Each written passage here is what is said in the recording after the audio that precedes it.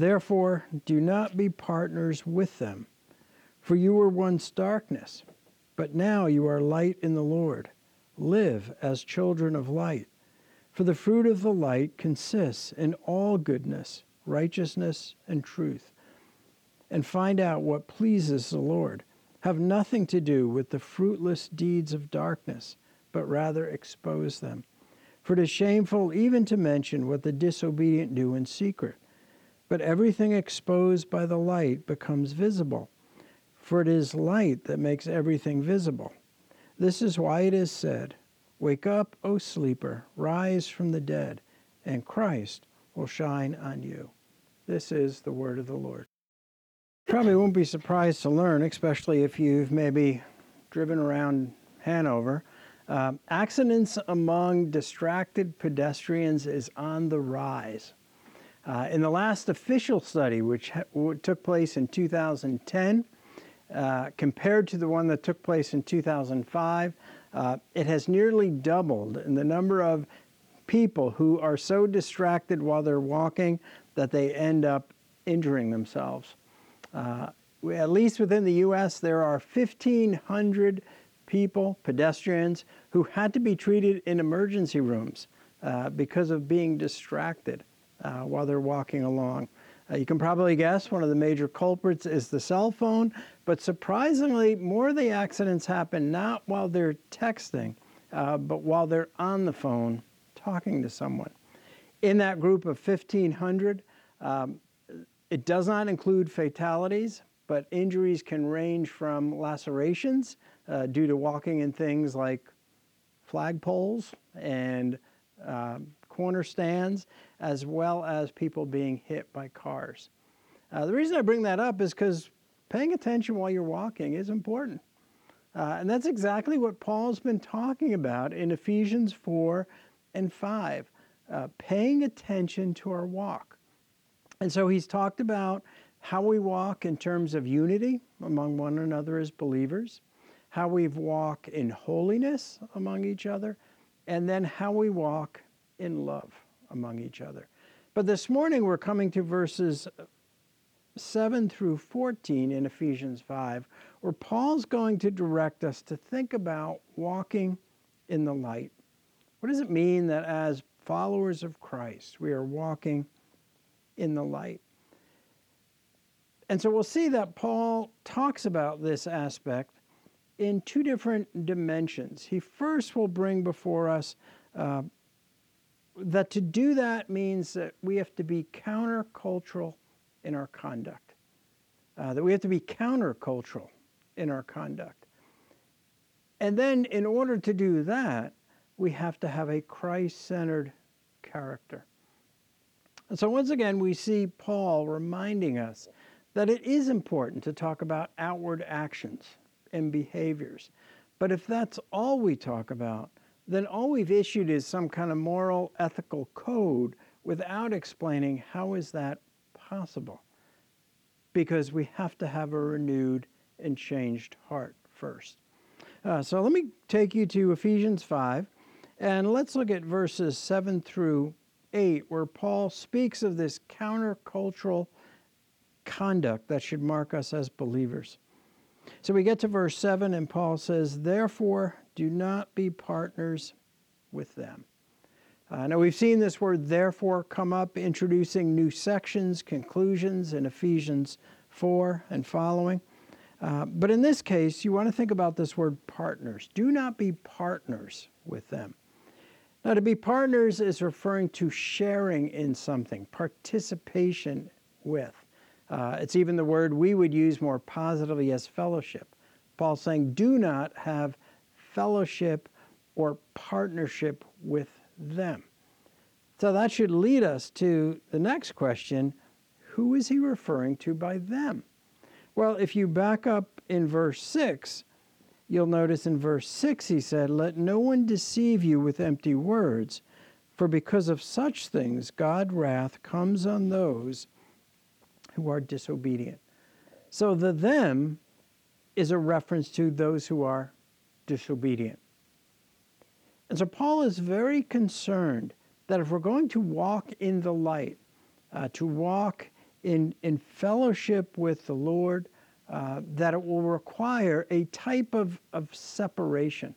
But here's where we look again to the Scripture for guidance on this, in that we must distinguish between separation from sin and isolation from sinners.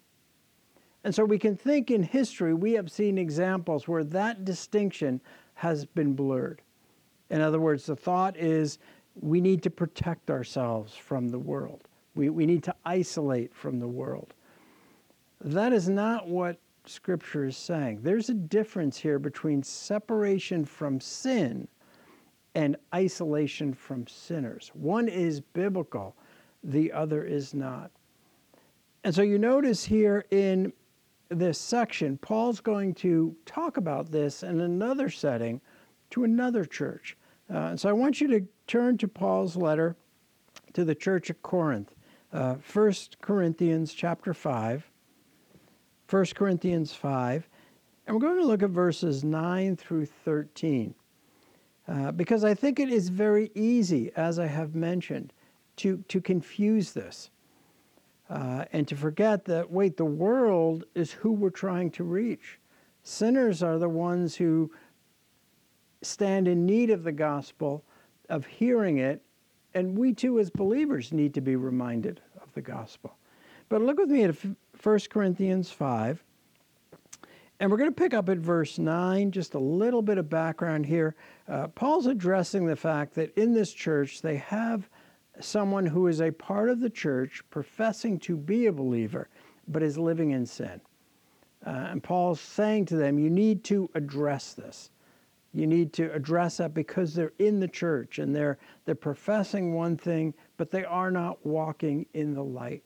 So let's pick up with his instructions in verse 9.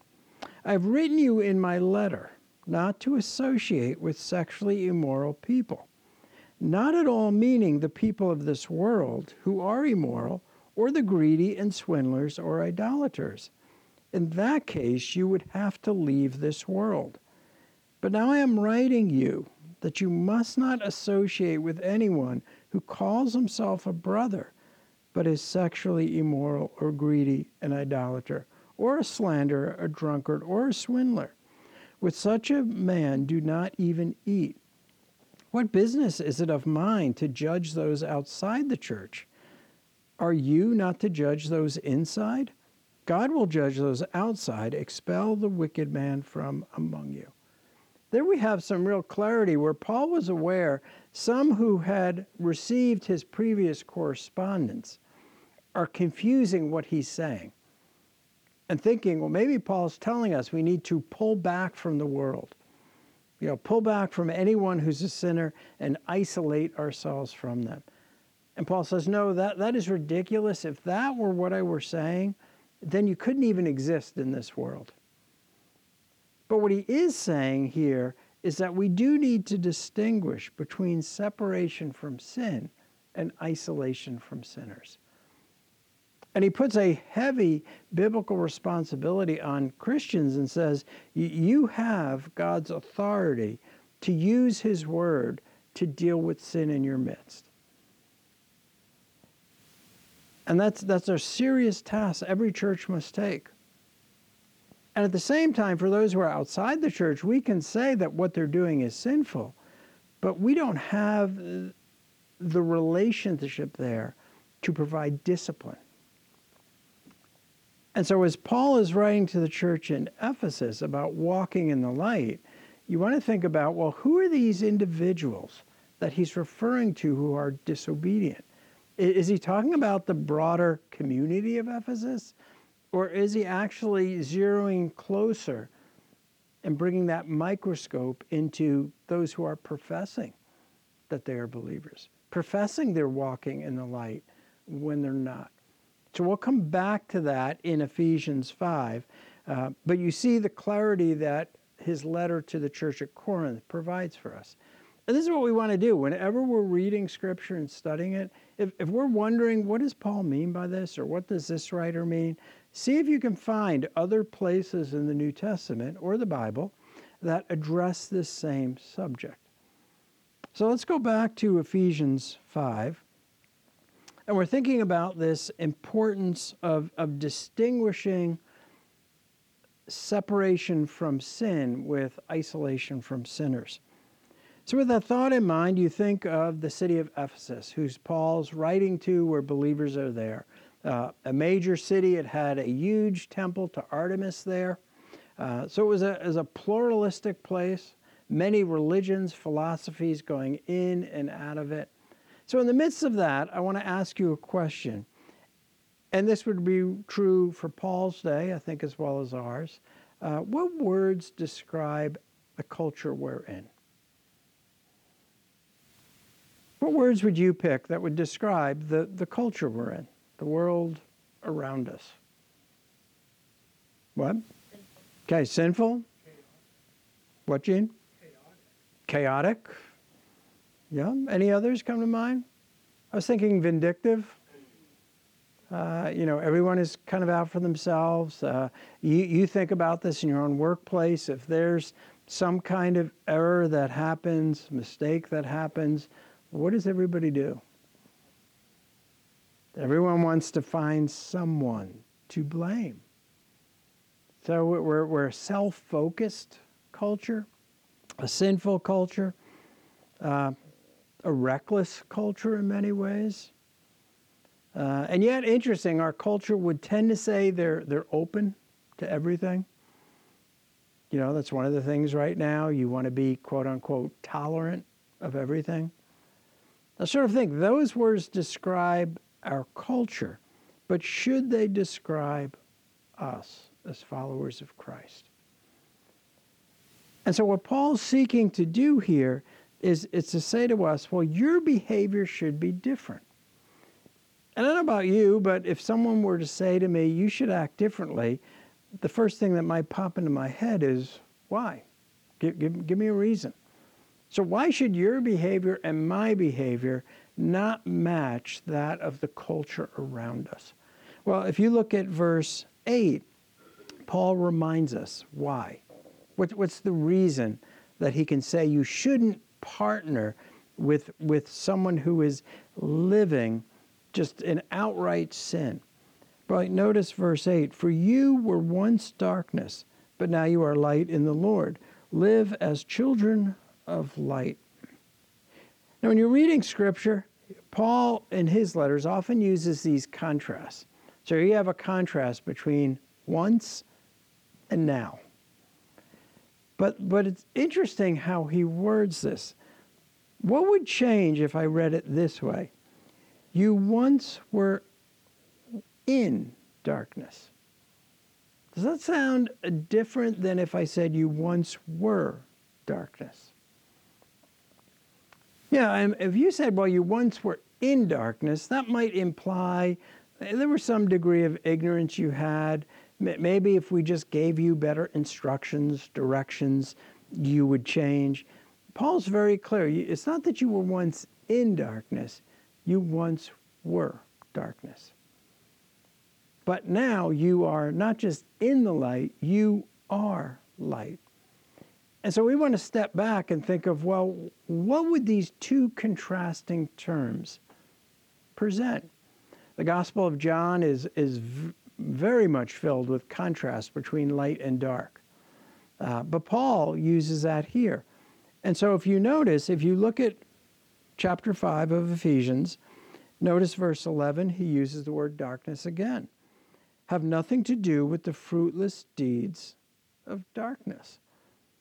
Then go to chapter 6 and verse 12, and there Paul says, for our struggle is not against flesh and blood, but against the rulers, against the authorities, against the powers of this dark world. It is very clear that Paul is using darkness as a symbolic representation of the realm of sin and the power of sin. Those who are darkness are living a sin-dominated and controlled nature. They are under the power and authority of sin. Now, that should not surprise us. Why? Well, if they're of the world, that is what the world is. But notice he contrasts that with light. So in the verses that we read from Ephesians 5, 7 through 14, in that short block of verses, you could circle the word light there. It appears 5 times. And he's speaking there of light as a reference to truth, knowledge, and holiness that is ours in Christ Jesus. That's the reason that we should not act like the world, but actually conduct ourselves in a way that is counter-cultural. And hasn't that been true throughout the centuries of the New Testament? Believers have always acted counter-cultural. Not in a rebellious sort of defiant way, but following the lead of their Lord and Savior. So even when you've had times in early Roman history where plagues were hitting the city of Rome, you had Roman historians commenting that they don't understand these followers of Christos who refuse to leave the dying and the sick when everybody else is fleeing for their own health and protection. Countercultural behavior, motivated by love for Christ. But you see in Ephesians 5, the second part of the verse, Paul's admonition is, well, I gave you a reason why you are to conduct yourselves counterculturally. And then he says, live as children of light. So there's that word live or walk again that keeps coming up in this letter. And it emphasizes a habitual conduct or course of action. So we're not just talking about you do this once or you did one task and you say, well, that was countercultural. I guess I checked that box for the week. This is to repeatedly mark us. Let me read you these words from 1 John to see the consistent testimony of other apostles along these same lines of live as children of light, and how that should make us stand out from our culture, not blend in with our culture. And notice even as I say this, we have a tendency sometimes to want to stand out for the wrong reasons, or to stand out based on external things. Like if we simply said, well, a Christian should dress this way, not that way. Those are external factors. We should stand out for our behavior, which is, as we'll see, coming out of a Christ-centered character. But look at 1 John chapter 2. And here you have the Apostle John writing. Now we know that the Apostle John would be the longest living of the apostles, possibly died of natural causes, maybe even died while he was in exile. But he's the longest living apostle. And you can't help but wonder as he's writing this, have all the other apostles at this point already passed into glory? And you notice what he says in verses 15 through 17 of chapter 2. Do not love the world or anything in the world. If anyone loves the world, the love of the Father is not in him. For everything in the world, the cravings of sinful man, the lusts of his eyes, and the boasting of what he has and does, comes not from the Father, but from the world. The world and its desires pass away, but the man who does the will of God lives forever. Is John saying the same thing as Paul? The one who lives as a child of light is the one that matters, is the one that is honored and really has what will last for eternity. I sort of listened to this with greater depth, not just because it's in the scripture, but John's seen what has happened to many believers. They've had short lives. And yet John can say that they've actually come out the winners here. Because everything in the world will pass away. And it's the exact opposite of what you have in Christ Jesus. Let's go back to Ephesians chapter 5, because now we move from the conduct of the believer that needs to be countercultural to the reason it is countercultural is because we have a Christ-centered character. that we are beings who are made into new creations and are continually being transformed. So look at Ephesians chapter 5, and now we move to verses 9 through 14. And in verse 9 it says, "For the fruit of the light consists in all goodness, righteousness, and truth." So you have the reference to fruit here being the result or the actions that from which this comes. And Paul gives us three strong Christian graces, or we might say spiritual character traits, that should increasingly mark all of us who are disciples of Christ. And you notice that although the first one has the word all before it, you should really read each one as all. So all goodness, all righteousness, all truth. And so now let's back up and think about, what does Paul mean by goodness? So living and walking in the light, that we are marked, characterized by goodness. This is not just mere niceness. Because everyone made in the image of God, common grace, they can display niceness at times. But goodness here is actually a word that stresses God's generosity to us. And so think, in a culture where it's marked by selfishness, vindictiveness, here's our character is marked by generosity and favor displayed towards others. Maybe we could say, in a sense, we live sacrificially. We don't live for ourselves. We don't live to post for other people what our life is all about. We live sacrificially in all goodness. And I don't think I have to remind you how that would stand out from our world.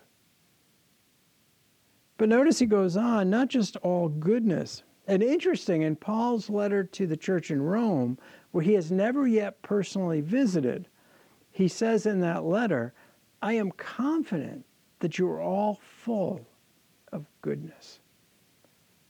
Now, how did Paul know that? From what he heard about the church, what he heard about the believers. If we were to take the time and the opportunity to ask the people who work with you, who work with me, would they use the word goodness? That we are sacrificial in our approach to others because of Christ. Would they say that about us? Would they say, yeah, that they are so full of goodness? Paul could say that about these believers he'd never met because he heard of how God was working in them.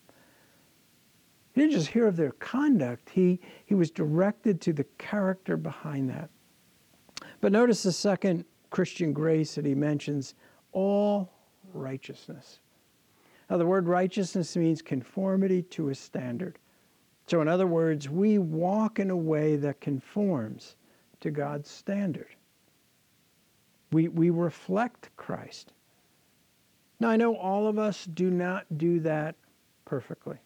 We stumble, but we should be increasingly reflecting Christ. To one another in the Lord, to those who we interact with in the workplace, in the community. Paul holds this up and says, here's what a Christ-centered character looks like. But then notice the third one, all truth. Now the word truth correlates to what is real, reality. In other words, our faith is genuine. We're not two-faced. We're not deceptive in our wording. He's already told us in chapter 4 we are to speak the truth in love. So he says that the Christ-centered character shows itself in its truthfulness, its integrity. I don't think there's a week that goes by where you don't read of someone's integrity being questioned in the news, and someone denying that they have any questions of integrity. How much greater in a world and a culture that really has lost its moral foundations to see in us a truthfulness because of Christ. And so Paul puts these out there. And it may very well be, possibly in the back of Paul's mind, is something the prophet Micah said. And so if you remember a memory verse a number of years ago, Micah 6:8, related to what does the Lord God require of you? To act justly, to love mercy, and to walk humbly with your God. You could kind of say that's sort of the Old Testament version of what Paul's saying here. Here are the Christian graces. This is what your character should be in a world that will herald the opposite of each of these. But a Christ-centered character actively will seek to obey the will of God. And so you see in verse 10, Paul writes in Ephesians 5 that we find out what pleases the Lord. Now this word find there means to thoroughly test and examine. It would be the equivalent of how you would test a witness to make sure they're credible. So you get the sense that a Christ-centered character not just displays these graces, but they have a hunger to want to please God, to obey God's will. And so you see that spelled out now in verses 11 through 14, where Paul says what this looks like is that we seek to expose and bring to light sin. Now, I take you back to the statement there in verse 11 when he says, have nothing to do with the fruitless deeds of darkness, but rather expose them. For it is shameful even to mention what the disobedient do in secret, but everything exposed by the light becomes visible. So a couple questions here. One is to expose something means to bring it before, to make known what has been sought to be kept secret. But the bigger question is, who is Paul saying we should be looking to expose their sins if they are refusing to deal with them? And based on the 1 Corinthians 5 passage, I don't think Paul's talking about the world here.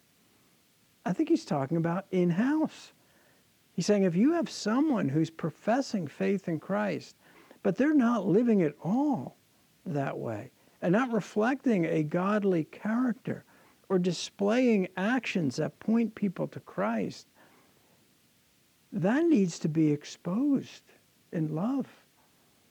And why? Not because you're looking for a platform to make yourself look better, but by exposing it, by making it visible. The goal would be repentance and restoration. That's a challenge for all of us to think about. And yet Paul's statement here is motivated by love. Why should this concern us? Remember what you once were, but now you're this. And so if you're professing that I'm walking in the light, now notice this is different, and I want to clarify, this is different from a Christian who says, I'm really struggling. I want to see Christ work in my life in this area. I want to provide godly counsel. I want to listen. I'm trying. I'm praying about all this. That's very different than the case that Paul's dealing with here. The disobedient that are trying to hide and deliberately are saying, I'm not struggling with this. I don't care. Paul says that needs to be made visible so that it can be addressed. So hopefully that individual will respond and seek forgiveness and restoration. But then you'll notice in verse 14 that this verse comes from somewhere else. You can tell by the indentations on your page. So anytime you're reading and you suddenly see a lot of white on the page, that usually tells you this is being pulled from somewhere else. So the question here is, where is this coming from? Wake up, O sleeper, rise from the dead, and Christ will shine on you. So some Bibles have a little footnote that possibly there's two Old Testament references Paul pulls together here for this particular quotation. One from Isaiah and one from Proverbs. That could be the case. There's another view that I find interesting that says that this section here about "Wake up, O sleeper" is actually part of a fragment from maybe an early hymn. A hymn that would be used in the church that Paul pulled from, that was a hymn that emphasized repentance and forgiveness. So in other words, when Paul is saying that part of a Christ-centered character is we want to deal with sin correctly. And we know there's times it has to be brought to light for that to happen. That is motivated by our love for our Lord and Savior and our love for that individual. And that would make it very appropriate for him to pull from a hymn that maybe many were familiar with singing together and say, this is what I'm talking about. You've sung about it, now I'm challenging you to practice it, to apply it. And doesn't that all come back to how Ephesians 4:1 began, when Paul said, as a prisoner of the Lord, then, I urge you to live a life worthy of the calling you have received. So that calling is all about walking. Walking in unity, walking in holiness, walking in love, and then this morning, the importance of walking in the light. There's no question that not paying attention or being distracted when you walk can physically cause problems. But I think as you read Ephesians, you see there's a much greater concern we have when we're not paying attention to how we walk spiritually, that there are life-threatening results and consequences. Let's pray together. Heavenly Father, we thank you for your timeless word. And I pray that these instructions from Paul would be a challenge that we would each take to heart this week, that by your grace we would be walking in the light. In Jesus' name, amen.